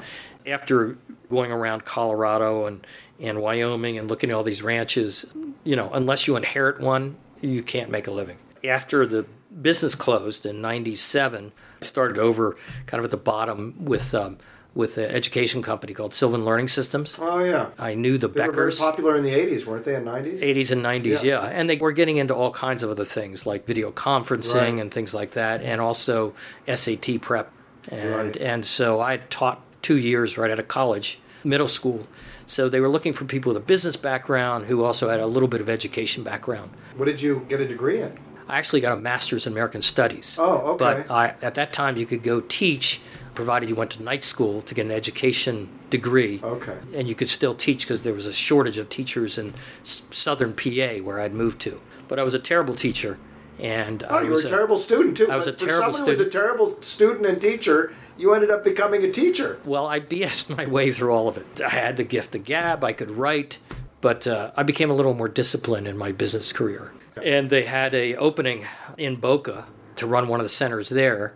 So I went down there and turned it around quickly. It was not making money, and it took me about 6 months. And then they sent me to the largest center in the United States, which was Davie, Florida, which is Fort Lauderdale, and really did well with that. Why didn't you stay with the company? I never worked for anybody before, especially a big corporation. Yeah. It was hard for me to not be in charge. Okay, I see. I was used to being in charge. Yeah, but So- other people were making decisions. Other people were. I liked it. I must say, I liked it. I felt like I was on vacation all the time because I wasn't responsible for making payroll. I wasn't responsible for The hardest part. all the if somebody was unhappy, I wasn't responsible for anything. I really thought I was on vacation. It was so amazing, and I could work like 45, 50 hours a week instead of 60 or 70, Right. and I didn't take it home. Right. People don't understand when you work for yourself in a mid-sized business, or most of those people, they're working hard, and it can be very stressful. Yeah. Did you just quit? Yes. Did you I quit left. knowing you were moving? Is that Well, what happened? I quit because I visited here. I visited Ashland, When? and in '99, my wife's sister had moved here with her family, and I visited here and just fell in love. When did you meet Trish? 1988 or 1989. Okay, and when did you get married? In 1990. Okay. Yeah, Okay. yeah. And they had moved here from Connecticut. I'd only been here a couple of years. Yeah. And I just loved the valley, the mountains, just the small town atmosphere. I've always lived in big cities with lots of concrete, which describes where I was in Boca very well, and in the suburbs in Baltimore. And this just kind of drew me. And it's proved to be a wonderful move. And why did it take you 2 years? Well, we visited a couple more times before we decided, but we decided and moved here within, maybe a 3-month period. So that's when I quit at Sylvan and just came out here. And what'd you do when you got here? Well, I still had to work, and so we started a spa and salon because my wife had experience in that. And that's Blue Giraffe. The Blue Giraffe Spa and Salon. Which is a staple of the community. It's been here as long as I remember. I mean, I know you just got here when I did, but I don't remember it not being here. Yeah. So you started it pretty soon after you got here. Oh, yeah, we started right away. I had to make a living. Yeah. Yeah. Was that the original location? Mm-hmm. Okay. Yes. Yep. It's a great down location. on Water Street. Yeah, it's a beautiful spot. This was Trisha's business, not yours. Right. She wanted to do it. Yes. But she couldn't do it for long. Right. She became ill about 10 years ago. She got a very chronic and sudden autoimmune disease called interstitial cystitis. And she became unable to work. But she was instrumental in the startup. It was her design. It was her everything. Right. So I was kind of the back room guy doing the business administration, the marketing, the bookkeeping, the advertising, that kind of stuff. So once she could not operate anymore, you were all hands on deck, right? Yeah. I mean, not that you were cutting hair and painting toenails, but I mean, you were in there, you and all the girls, and you guys were providing all the service. Yes, but I was still running the administrative part of the business. I never. But you were also the face, though, now of the company. Well, I was the face in terms of marketing, but I always had a front end, manager or somebody operations person. Right. And I've, photographed many weddings and have followed brides into your place. It's a very cool place. Yeah, it's very beautiful. Pretty. It is. Yeah. It's very pretty. Yeah. Pretty things happen there. Pretty girls work there. It's a good vibe, good energy. So, good job, man. Thanks. Yeah. And are you glad now to be semi-disassociated with all that? Yeah, I'm not working. I'm not doing not it. Working. Yep, and I'm glad because at 70, what do they call that? The Peter Principle. You reach your level of incompetence. Oh, is it Peter out? No. There was a book famous by Drucker called The Peter Principle. It was kind of you rise to the level of your own incompetence, where you rise to the point where you hit a wall, and it has to do with younger people and technology and being adept and Okay, so you're a young guy living in Baltimore in the burbs, and your dad is working the lumber business. And what's your mom doing? She's a housewife. Stay-at-home mom? Yep, just a housewife. Yep. Okay. Yep. Country club housewife. And if you weren't doing well in school, what were you doing? I was doing what teenagers do. Cars, girls. There was no drugs at the time, so we just drank. Was there nothing? Nobody was doing anything. No. The musicians must have been doing something. Well, this is the early '60s, but the musicians were doing stuff, but it wasn't. The kids were getting high back then. No, they would drink. We would alcohol. Okay. Yeah, alcohol was raging back then. So when did you start seeing a change in the culture where drugs were starting to permeate into the education system? Well, I graduated in 66, so I went to college in 67, and by 68, things were changing. People were growing their hair long, we were listening to Dylan, Cream, the Beatles, everything was happening. And the war was blaring. And the war was blaring, and things changed very rapidly. Marijuana, acid, mushrooms, everything hits the college campuses. Why do you think at the same time, that's kind of interesting that we were in this incredibly disgusting conflict, and at the same time, all these things were starting to bubble to the surface that had never shown up before. It was a big culture shift where, the baby boomers were moving into early adulthood. Right. And we were rejecting all those, what we call puritanical norms that were really covering up and keeping everything down as far as true feelings and true emotions and true expressions. The truth. So the counterculture. I was very much caught up in that whole change that was happening. Did you become an activist? I was very active. In what way? Well, I joined SDS. What is SDS? I protested. It was a kind of a radical group fighting the war in Vietnam. Okay. And I think I joined for about 2 months because I didn't want to do anything that was violent or harmful. Right. Some of them got very out there.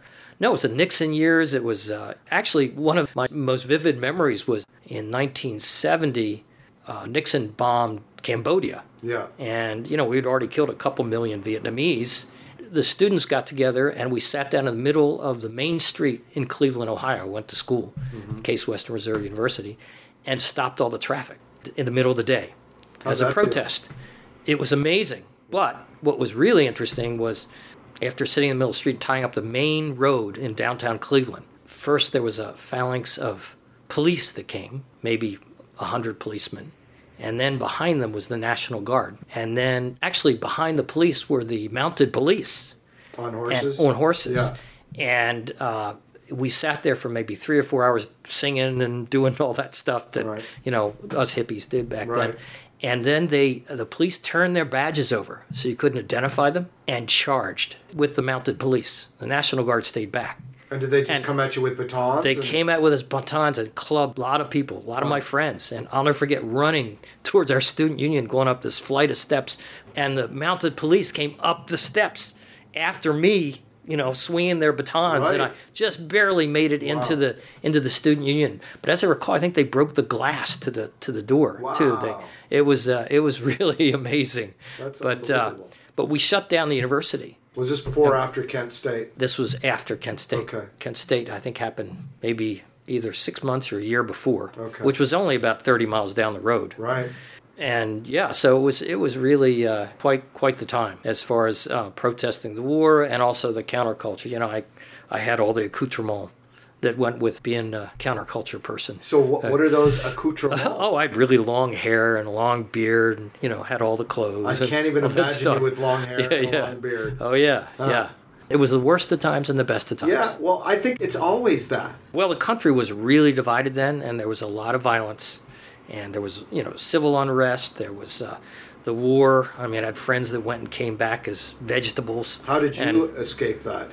Well, I was an ardent anti-Vietnam protester and radical and all this stuff. Did you register as a... Well, I realized that if I, and it's a little shameful, but if I feigned mental illness and dropped some acid and went to the board, I had to go to the board, and was and appeared to be crazy and acted crazy and said I was crazy, they'd give you a crazy 4-H. And did they? And they did. You're a fucking genius, dude. That is not. Well, that's the least crazy thing that you could do. I wasn't gonna go kill innocent Vietnamese people. No, I've heard a lot of people, a lot of stories about the draft, but I've never heard anybody take drugs to manipulate the situation. Well, it was one of the things people talked about back then. Just be crazy, act crazy. It was kind of like Alice's Restaurant. I have one follow-up story to that because, my mind works in mysterious ways, as does yours. I was so traumatized by the things that would happen throughout that period. And by 71, 72, I remember Altamont happened with the Stones and all kinds of nasty stuff, and Manson and all that stuff. And I was in downtown Cleveland. And I just wanted to get out, caught up in terrible political situation, terrible social situation. I didn't really know exactly what I wanted to do with my life. I was very confused. I'm sure drugs and alcohol had something to do with it too. Mm-hmm. So I got married, met a nice girl, got married, and we moved to a farm. How old were you when? This was when I was 24. Okay. So we moved. I wanted to just it was kind of like, I remember the Back to the Land thing, Crosby, Stills, and Nash, Neil Young, get back to the land kind of thing. A lot of music was in the background. Right. So escaped all that stuff and moved to a farm in Pennsylvania. But as a follow-up to my story, at that time, even the early 70s, they had door-to-door salesmen. And you mean like the Fuller Brush Man? Like the Fuller Brush Man. And so I'll never forget, one day we had this long road, dirt road that led to our farmhouse. It was a Pennsylvania farm, really beautiful setting, 130 acres. So this guy pulls up, gets out, he's got this vacuum cleaner in his hand. He comes to the door. And I said, what do you want? He says, well, I'm selling these Rainbow vacuum cleaners. That was the name of the company? The Rainbow, and they're really unique. Instead of a bag, they have water in the inside, and it collects it. The air pulls the dirt through the water, and that captures the dirt. And it's called the Rainbow. And, how much is it? Well, I was teaching at the time, and it was like much more than I could afford. So, but you could buy it on 6 easy installments. So my wife and I, we were just setting up house, and it's like, we don't have a vacuum cleaner. This is pretty cool. 6 easy installments. Okay. So we signed up. So the guy said, okay, well, I have to check your credit. Who knows how they did before computers, right? Yeah. So about a week later, the guy came back and said, I'm sorry, you didn't pass. You were 4H. What's that mean? I was... I wasn't worthy because I was not accepted by the military for being crazy. Oh. So obviously, crazy people cannot buy crazy on time. people can't buy on time. Okay. So that was the end. So you fucked yourself on credit, so you could that's right. kill people. That's right, right. But I didn't need the rainbow. Oh, so clearly. anyway, Yeah. That's interesting. yeah. Wow, what a come around. I know. That's ridiculous. Yeah, I taught for a couple years, and then I went into the family business. And you So, said you taught at middle school? middle school, yeah, And yeah, what social did you- studies, social studies. How was yeah. that, working with children back then? Well, I was a child. You were how I old, was 25? Yeah, 25, 26. And I was not very responsible, and I was not a very good teacher. So Okay. I like to push that part to the side How because long I was did so you do it? young. Just a couple I years? just did it a couple So you years. didn't yeah. ruin too many lives. I didn't. that's- Right. I was very immature, and I was very confused about life. I Yeah. think at that point in my life. When did that stop? When I moved into the family business, Yeah. and it was like a vacuum, and realized I had all this responsibility, and I could make something of myself doing an enterprise, and I proved to be very good at it, and so that kind of made my chops, and it was more by happenstance than anything else, Right. because I was very confused what I wanted to be when I grew up, and I still am confused about what I want to be when I grow up, which is why it's so great to retire now. Yeah, well, Yeah. there's nothing better than being a child retired. Yes, and I'm returning to all my childhood loves. Isn't that interesting? Yes. I mean, it's almost like the stuff is held at bay from us so we could be adults and responsible and do all these things. When in fact, these are the things we should be doing the whole time. I know. And not wait till you're out of gas almost to start living that life that you should have the whole time. Exactly. Yeah, I'm just fortunate I still have a lot of gas. Do you read much? I am a big reader, very big reader. Have you always been? Always. Yeah. Okay. Yeah. Because I took Yeah. a break for about 25 years. Oh, really? But on my 50th birthday, I dove in hardcore because of Alan Hicks, by the way. Let me ask you this. What single piece of literature or any kind of writing has inspired you?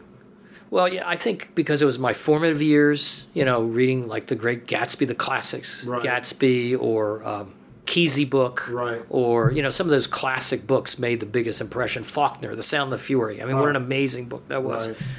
It's really because those were formative years that they're etched in my brain. Have you read anything in the past 20 years that you've been impacted by? Actually, there is one book called The Poisonwood Bible, which is Kingsolver, brilliant author. It just really struck me as just a great piece of literature, very Faulkner-like. It was from 4 different people's point of view, Right. and all about the same thing that's going on with their family, and it's an amazing read. So yeah, that really has actually in the last 20 years that stuck as far as a great read. What are you reading now?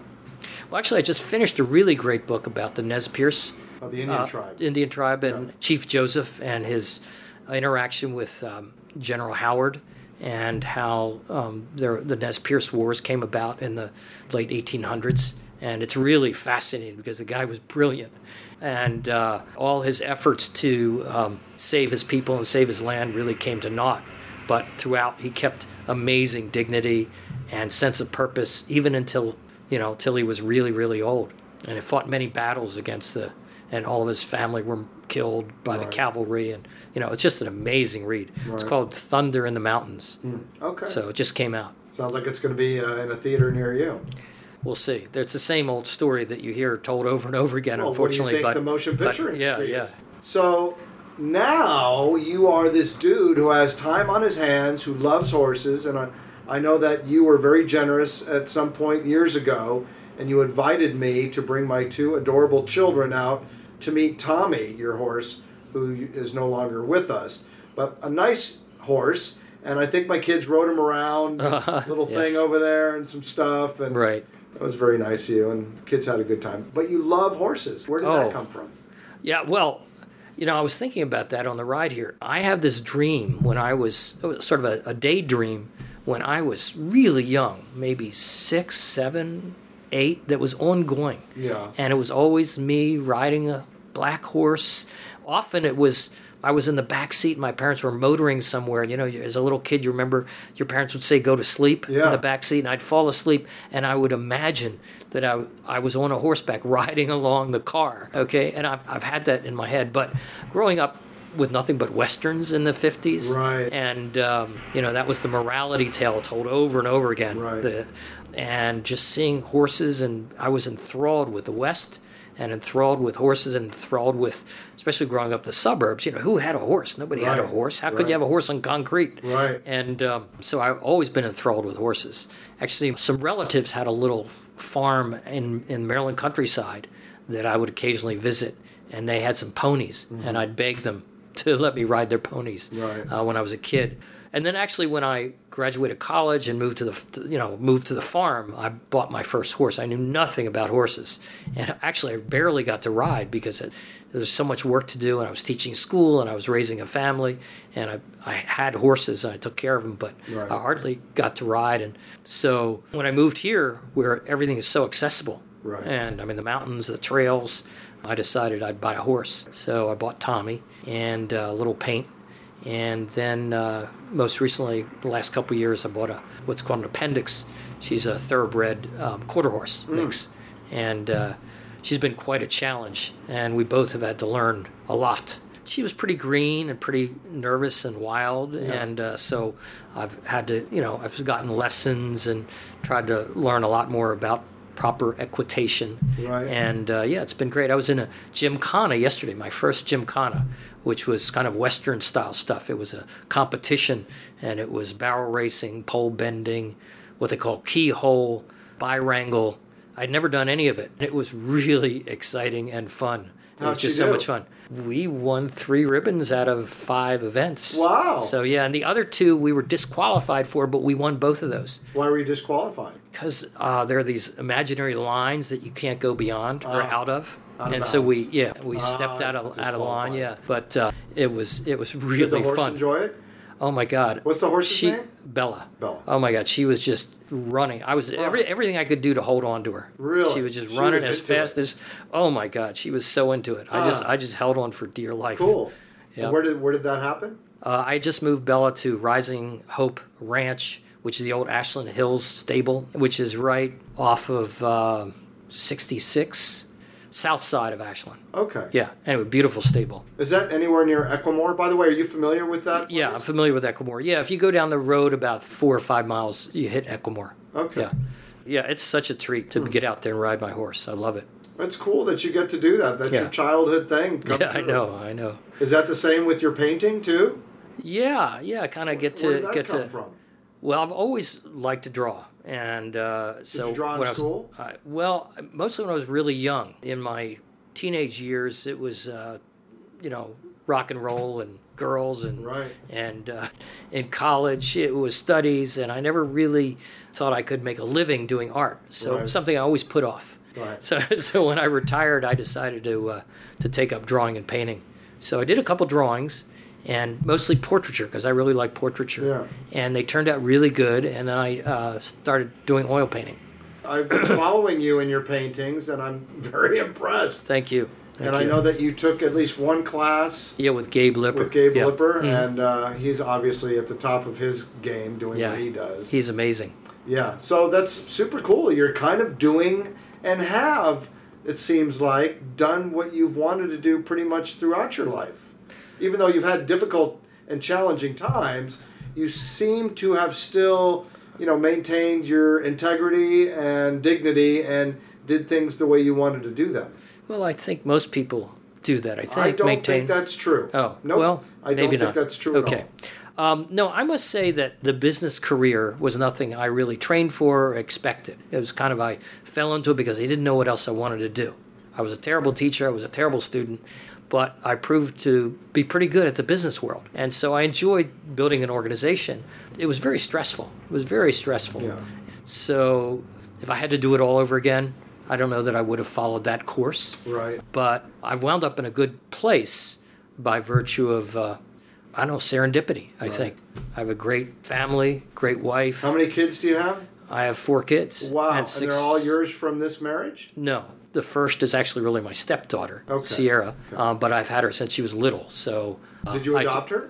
No, I didn't adopt her, but she's been with me since she was like 10. How'd that happen? Well, Tricia, my wife, separated and divorced when Sierra was very young. Okay. So I met Tricia in, I guess that was 87 or 88, and we got a home and moved together, and Sierra was little, so she's been with me. She's a lovely woman. Yeah, thanks. And then I have 3 from my first marriage, and they all have very interesting lives. Yeah, what are they doing? Let's see, Amanda married a Frenchman. Oh. She has a doctorate. She's a How old is PhD, she? and she's 40. She has a doctorate in volcanology, What is that? volcanoes. Okay. But it's really, her expertise is geothermal energy. Oh, okay. So I had a wonderful time once visiting her in Alaska when she was at University of Fairbanks, traveling around looking for places to drill for geothermal activity. Right. Fun. I'll never forget that. But then in her world travels, she met a Frenchman who is a world famous fencer. Huh. And actually, he's the Olympic coach to the American fencing team. Ah. But they have a chateau and vineyard in Bordeaux, France. Oh, that sounds very And nice. it is. Do and, they have and children? two lovely Oh, grandchildren, so yes. beautiful. Do you ever And- go to visit them there? Yes, I do. Oh, of I course do. you do. And so that's Amanda. And then Katie is in Portland. They're like urban farmers. What is that? Well, Matt has some gardens Yeah. that he has memberships to. Yeah. And he grows vegetables. Like a community garden? Community garden, yeah. okay. And Katie started a nonprofit, which is called the Portland Fruit Tree Project. And what do they do? They pick and glean fruit from all around the city from people that have, fruit trees. Oh, okay. And then donate them to the needy. Oh, cool. How old is she? So she is 38, and she has 2 lovely children. Okay, so we're up to 4. Yep. Yeah. And then Sierra is here in town, and Ashlyn, she's a nurse. She has 2 kids. Oh, there's 6. And my son Evan is in San Francisco, and he's a glass blower. Oh, how old is he? And 36. He does that for a living? He does that for a living. Cool. Yes. So he's an artist, struggling artist. Yeah. Yep. Who isn't? I mean, at some point. I mean, you have to. Isn't that kind of part of being an artist? Yes, definitely. If you take away the struggle, are you still an artist? I don't know. I'm just saying. There's Yeah, I think some you're right. kind of motivation there behind the difficulty. Yeah. I mean, depending on the degree of difficulty, of course. Mm-hmm. So now, what's your typical day like? Oh, geez, I am so lazy. Well, that's good. What time do you get up? Well, my dog wakes me up at 6:30. Oh, that every day, bastard. 6 to 6:30. She whines. I got to go take her for a walk. I got to feed her. Yeah, that's what you And get. and then I have a really stressful time. I have to read the paper from front to back. Yeah. And it unfortunately is that lying fake news New York Times I read every day. Oh, yeah. And those liars. yeah. And so then I usually go to the gym, Yeah. and then I come home. Where you go to the and- gym? The Y? At the Y, Yeah, it's a good place. And I was coming back, usually playing tennis, Oh. but my back's been really hurting me a bit these last couple months. So instead, I usually go riding, and which How's doesn't that hurt. on your It back, doesn't though? hurt my back as much. Oh, I don't interesting. understand it. I think it's because it's more straightforward movement, not quite Well, you the actually, twisting. Yeah, and you actually it? have to have some reasonable posture when you're operating that vehicle, don't you? Yeah, I guess. I I don't mean, know. you're sitting up straight. Yeah. Correctly, Yeah. right? But you're off the seat. If you're trotting, you're off the seat a lot. Are you bouncing? Yeah. See, No, you're posting. You're off you're the seat a standing lot. up a little bit. Yeah, you're posting a lot. Yeah, you don't really. But yeah, I mean, you are bouncing around if you're in a canter or Yeah. that kind Yeah, of I thing. don't like that stuff. Yeah. I like one thing on a horse. Let's go fast. The last time I rode a horse, I brought the horse back sweating. They were pissed at me. Oh, wow. Because I got that horse to kick some. I love speed, man. Yeah, And I got get that it. horse going. I get it. And by the time I got back, they were really pissed at Oh, me. was it a rent-a-horse? Yeah. Gotcha. Yeah, I killed the horse before I brought it back. Good for you. Yeah, I like the speed part myself. No, it's fun. Yeah. It was very exciting. You know, that's why I like to ride motorcycles. It's part of the reason I go to Thailand. Gotcha. So your life's good. And is Trish doing better with her symptoms? these She is. days? She handles it really well. She has some medication she takes that keeps things under control a bit. Yeah. She seems pretty content, and So what do you she's a guys great try- lady. What do you guys do together? Watch a lot of movies. Yeah. We go out to dinner Yeah. occasionally. We travel. I have a van that I got that allows her to travel. Okay. And so, yeah, we do some traveling, but it's mostly just, the national parks. And Well, that's local. cool, though, that you Yeah. can drive from, Yeah. tip to stern and in your vehicle and still give her some level of comfort. Yes. Yeah. Yeah. Yeah, it's a neat vehicle. It's one of those Sprinter vans. Oh, yeah, but it's I have decked out? I have a bathroom, and it has a bed. And Is Alan coming in this thing with you? well, he won't go in it with. It's really a Okay. two-person vehicle. I see. It's not that big. But it's a sleeper, right? Yeah. Yeah. Yeah. So, yeah. Does it have a We'll- kitchen? It does. Has a little Huh. kitchen. Yep. Huh. Got a microwave? It's got a microwave. TV? It's got TV. Oh, yes, wow. has it all. You're good to Has it go. all. I know. How long I know. you had that? I got it about 4 years ago and realized Trisha, she wouldn't fly. Right. And it's just hard for her to go anywhere because she really needs to be able to lay down and she needs Right. access to a bathroom. So, Well, you've been a good caretaker, yeah? Yeah. She takes care of me and I take care of her. Cool. Yeah.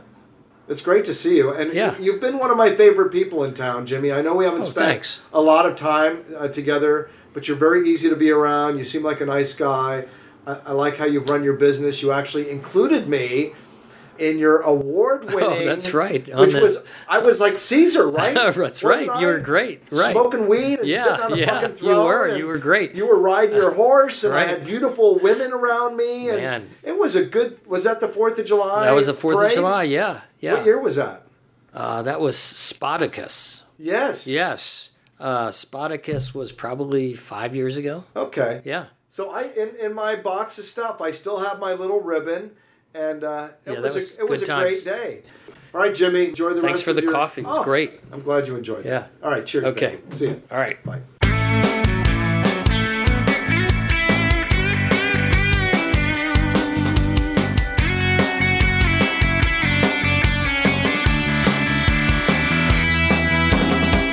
Well, that's the show. Hope you enjoyed it. I had a good time, as always. Great to catch up a little bit with Mom and Dad. And it was great to talk to Patrick. Patrick and I and Scotty palled around for a few years back in the mid-'90s before I headed out to San Francisco. And Scotty was a very special friend. He left us early, but he lived big, huge, gigantic. He was one of the coolest dudes I ever met in my life. I'm honored to have traveled a little bit with him through life. It was great to talk to Ruth Kennedy from the Equimor Foundation and really find out what that is all about and all the work that they're doing, which is a shame, frankly. But, you know, until we do better with ourselves, we are going to treat the others poorly as well. And it was great to chat with Jimmy. Jimmy's a cool cat here at Ashland. It's really fascinating to hear about his time in Baltimore during the Civil Rights Movement and that whole explosion of music. Good show, man. Fun show. Good show, fun show, fun show, good show. And I hope everything's good with you. Citizen 44 with Mark Ahrensberg on iTunes and CastBox for you Android ears. I got a citizen44.com site up now and got Alexander helping me out with some things. So the show is getting more showy. Okay, love to you and all that you do. Word to your mother's uncle. To find out more about the Equimor Foundation and Sanctuary here in Ashland, Oregon, and what you can do potentially, check them out at equimor.org. That's equimor.org. EQUAMORE.org.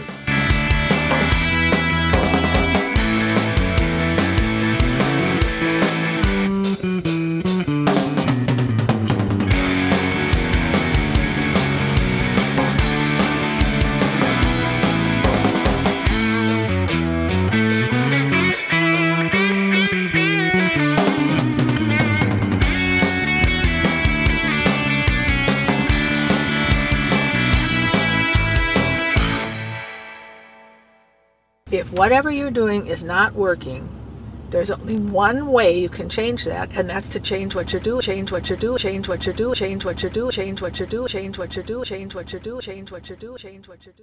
I am Citizen 44.